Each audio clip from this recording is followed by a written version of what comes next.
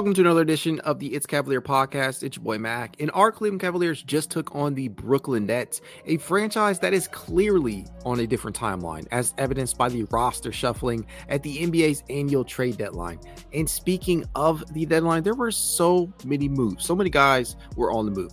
David Roddy joined the Suns. Buddy Hield is now a Philadelphia 76er. Corey Joseph is a Pacer. PJ Washington was traded to the Hornets for the likes of Seth Curry and Grant Williams. Gordon Hayward was moved to the Thunder. The Bucks added Patrick Beverley. The Celtics acquired Jaden Springer. The Blazers traded for Delano Benton.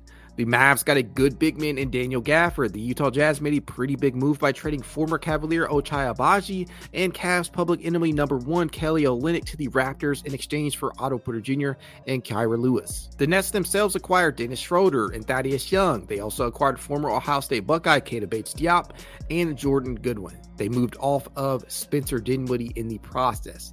Elsewhere, and perhaps the team that most Cavs fans were raving and ranting and freaking out about, the Knicks. They are among the most active participants of this year's deadline, and honestly in the weeks leading up to it. They admittedly got better, at least on paper. First, they traded former third overall pick RJ Barrett and rising young guard Emmanuel Quickley in exchange for the services of Precious Achiuwa, Malachi Flynn, and most notably OG Anunoby, a 3-and-D wing who had been on the market seemingly for ages, honestly, and was highly coveted by a lot of teams.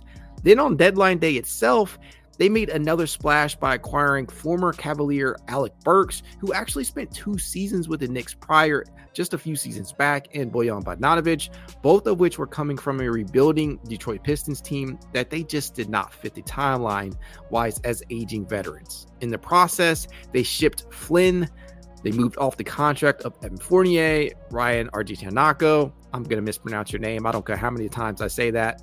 And Quentin Grimes, along with some draft capital and cash considerations. Now, those are excellent moves. No lie, I cannot hate here. Adding OG was a no-brainer, in my opinion, because of the versatility and flexibility that he does offer you.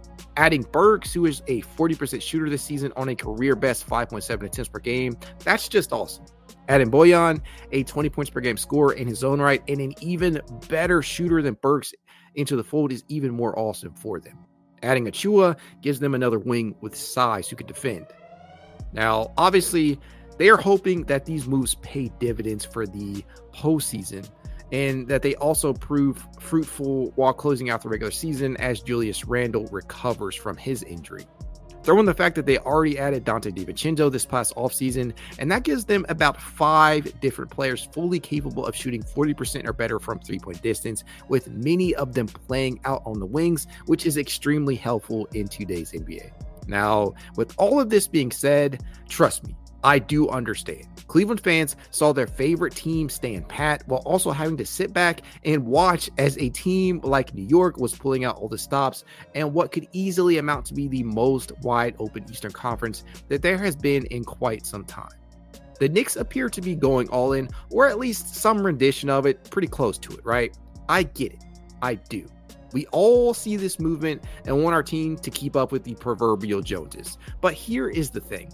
First off, this Cavs team has limited resources. That's number one. They also have a very good number of players deserving of minutes, some of which may or may not even see game action once the postseason rolls around.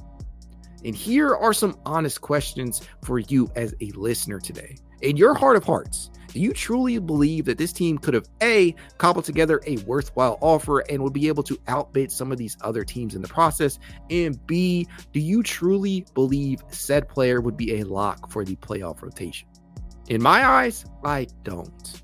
Now, of course, there were players that I would like to have on my team. There are always going to be that around this time of year, but at what cost?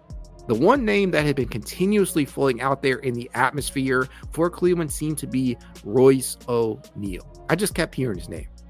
Now, don't get me wrong. O'Neal is a fine player, but would the potential cost of acquiring him truly be worth it?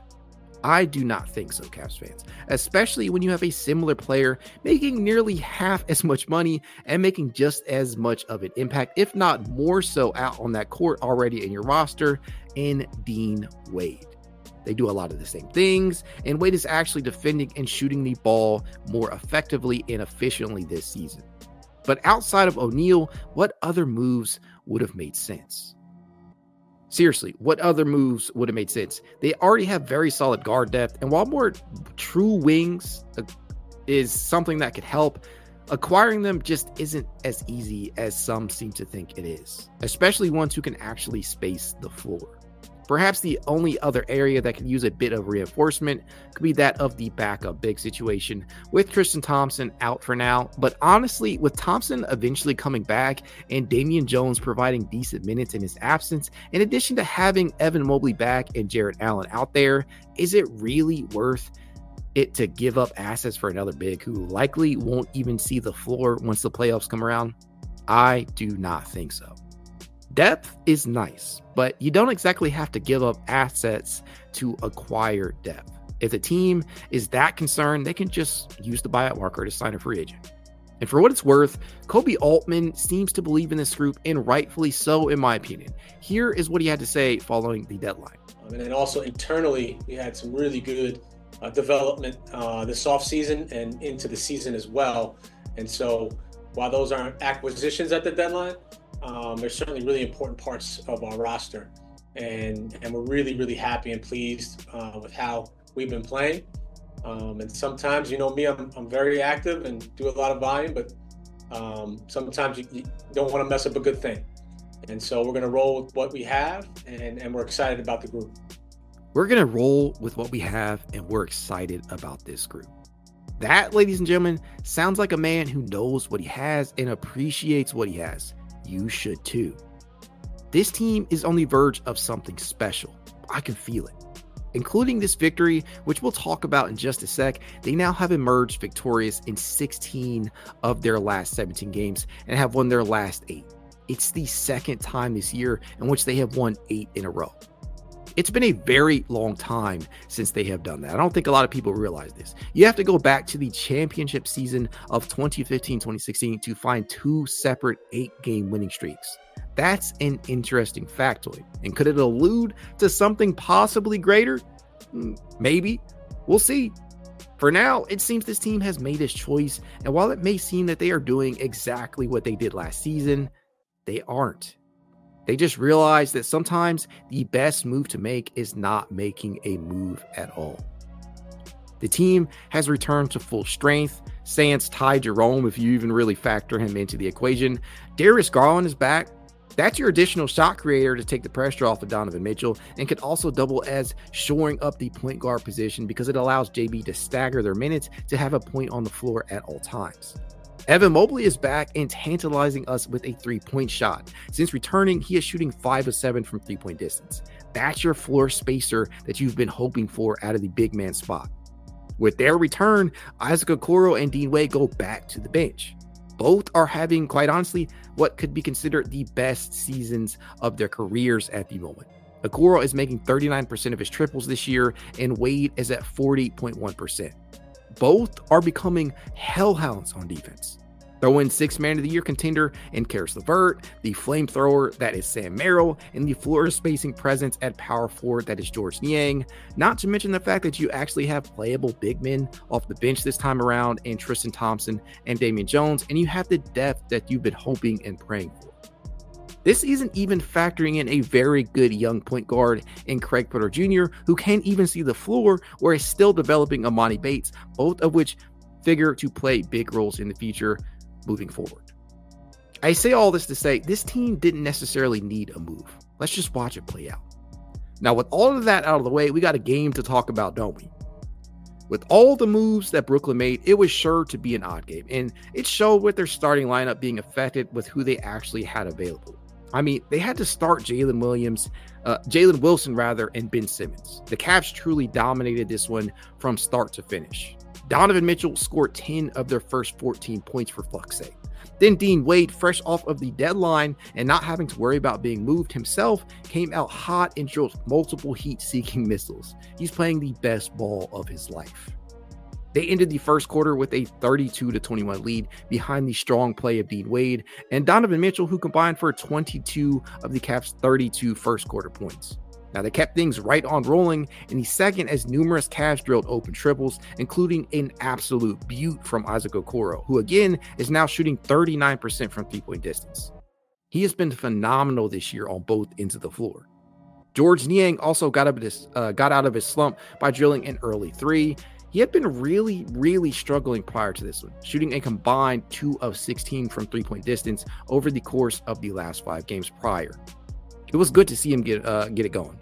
He would finish the game with 13 total points, going 5 of 9 in the process. It's games like this that really make it hard to bench him. Brooklyn would fight their way back into it, though, as they would outscore Cleveland 30-27 with Michael Bridges really taking off and scoring 12 points on 5 of 7 from the field. The Cavs would go into the half with a 59-51 lead. Then not even a minute into the third, Ben Simmons decided to go full-on heel, unnecessarily shoving Jared Allen to the floor, to which Allen responded by getting up and shoving him right back before everyone else intervened. The videotape, Sarah. You could say you did it off the box. Happy birthday, Bernie. Thank you. Thanks, Cruz. Mobley is fouled on the inside, and then a technical foul. Oh, Jared Allen wants a piece of Ben Simmons.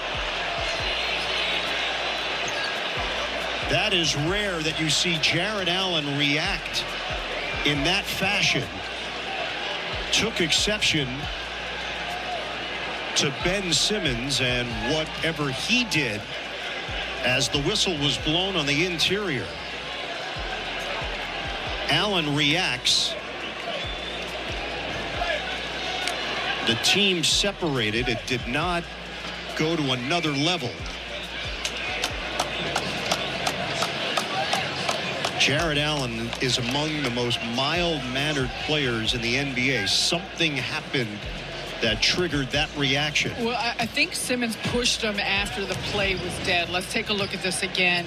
On the right side of your screen, they're a little bit tied up. We have a personal foul call on number 22 for Brooklyn. Now the play's up for a hostile physical act. So Donovan Mitchell got in between. Allen went back at Simmons, and Simmons stood there and was ready to take to Cleveland. After review, the personal foul will stand, and then we'll have offsetting dead ball contact technicals with Ben Simmons and Jared Allen. They'll be offsetting, and we'll play from the point of interruption. So there you go. Because Allen reacted, he gets the technical. After the techs were given, Cleveland used that as a fuel for a Cavalanche, dropping 23 straight on Brooklyn. Now, I'll bet that motherfucker will think twice about poking the bear next time. Just straight ass is Ben Simmons. Anyways, rant aside, that was some of the most beautiful basketball I have ever seen this team play this season. Everyone was getting in on the action, but it was Donovan Mitchell who was the catalyst, and that was made clear with this Austin Carr one-liner. The Cavaliers found a hole. Oh, another steal. Mitchell hit towards Smith, puts it up and puts it in. Mitchell now has 24. Donovan is so good at laying that wood on you with that upper body so he could make that layup. That's an all-timer right there, AC. Never change, dude. Never change. Honestly, though, Cleveland put the clamps on these guys. It just wasn't their day. Cleveland ended the third quarter with a 90-69 lead, outscoring the Nets 31-18 in the third. They were firing on all cylinders out there. And the crazy thing is, the Cavs were turning the ball over left and right. It was frustrating at times. They had 14 total turnovers by the end of the third, alone to Brooklyn's 9. But even with that being the case, the Cavs just kept right on pouring it on. And Ben Simmons, he just couldn't help himself. He couldn't help but help the Cavs. He tried to throw the ball off of Karis LeVert while falling out of bounds, and it ended up backfiring as LeVert stymied it and took the ball for an uncontested jam. Get ahead. LeVert turns the corner. Extra. Okoro. Side rim. Simmons tried to bang it off LeVert, but he caught it. Honestly, it went on that way for the rest of the game as the Cavs completely obliterated the Nets. The final score would say 118-95, but trust me, it was worse than the score indicates. Could have got a lot uglier. And as I said before, they have now won 16 of their last 17 games. They have a top 15 offensive rating, the league's second best defense, the sixth best net rating, the league's 13th highest scoring bench, its fifth best record in either conference. They have an MVP talent with an all-star caliber backcourt running mate beside him, two of the best big men in the league, a potential sixth man of the year finalist, a top 10 shooter off the bench, hellacious perimeter defenders, and an improving coach. I do not give a single fuck what anybody says. This is a contender, a title contender to be exact. Something special is occurring in Cleveland. Time to take notice. Go Cavs.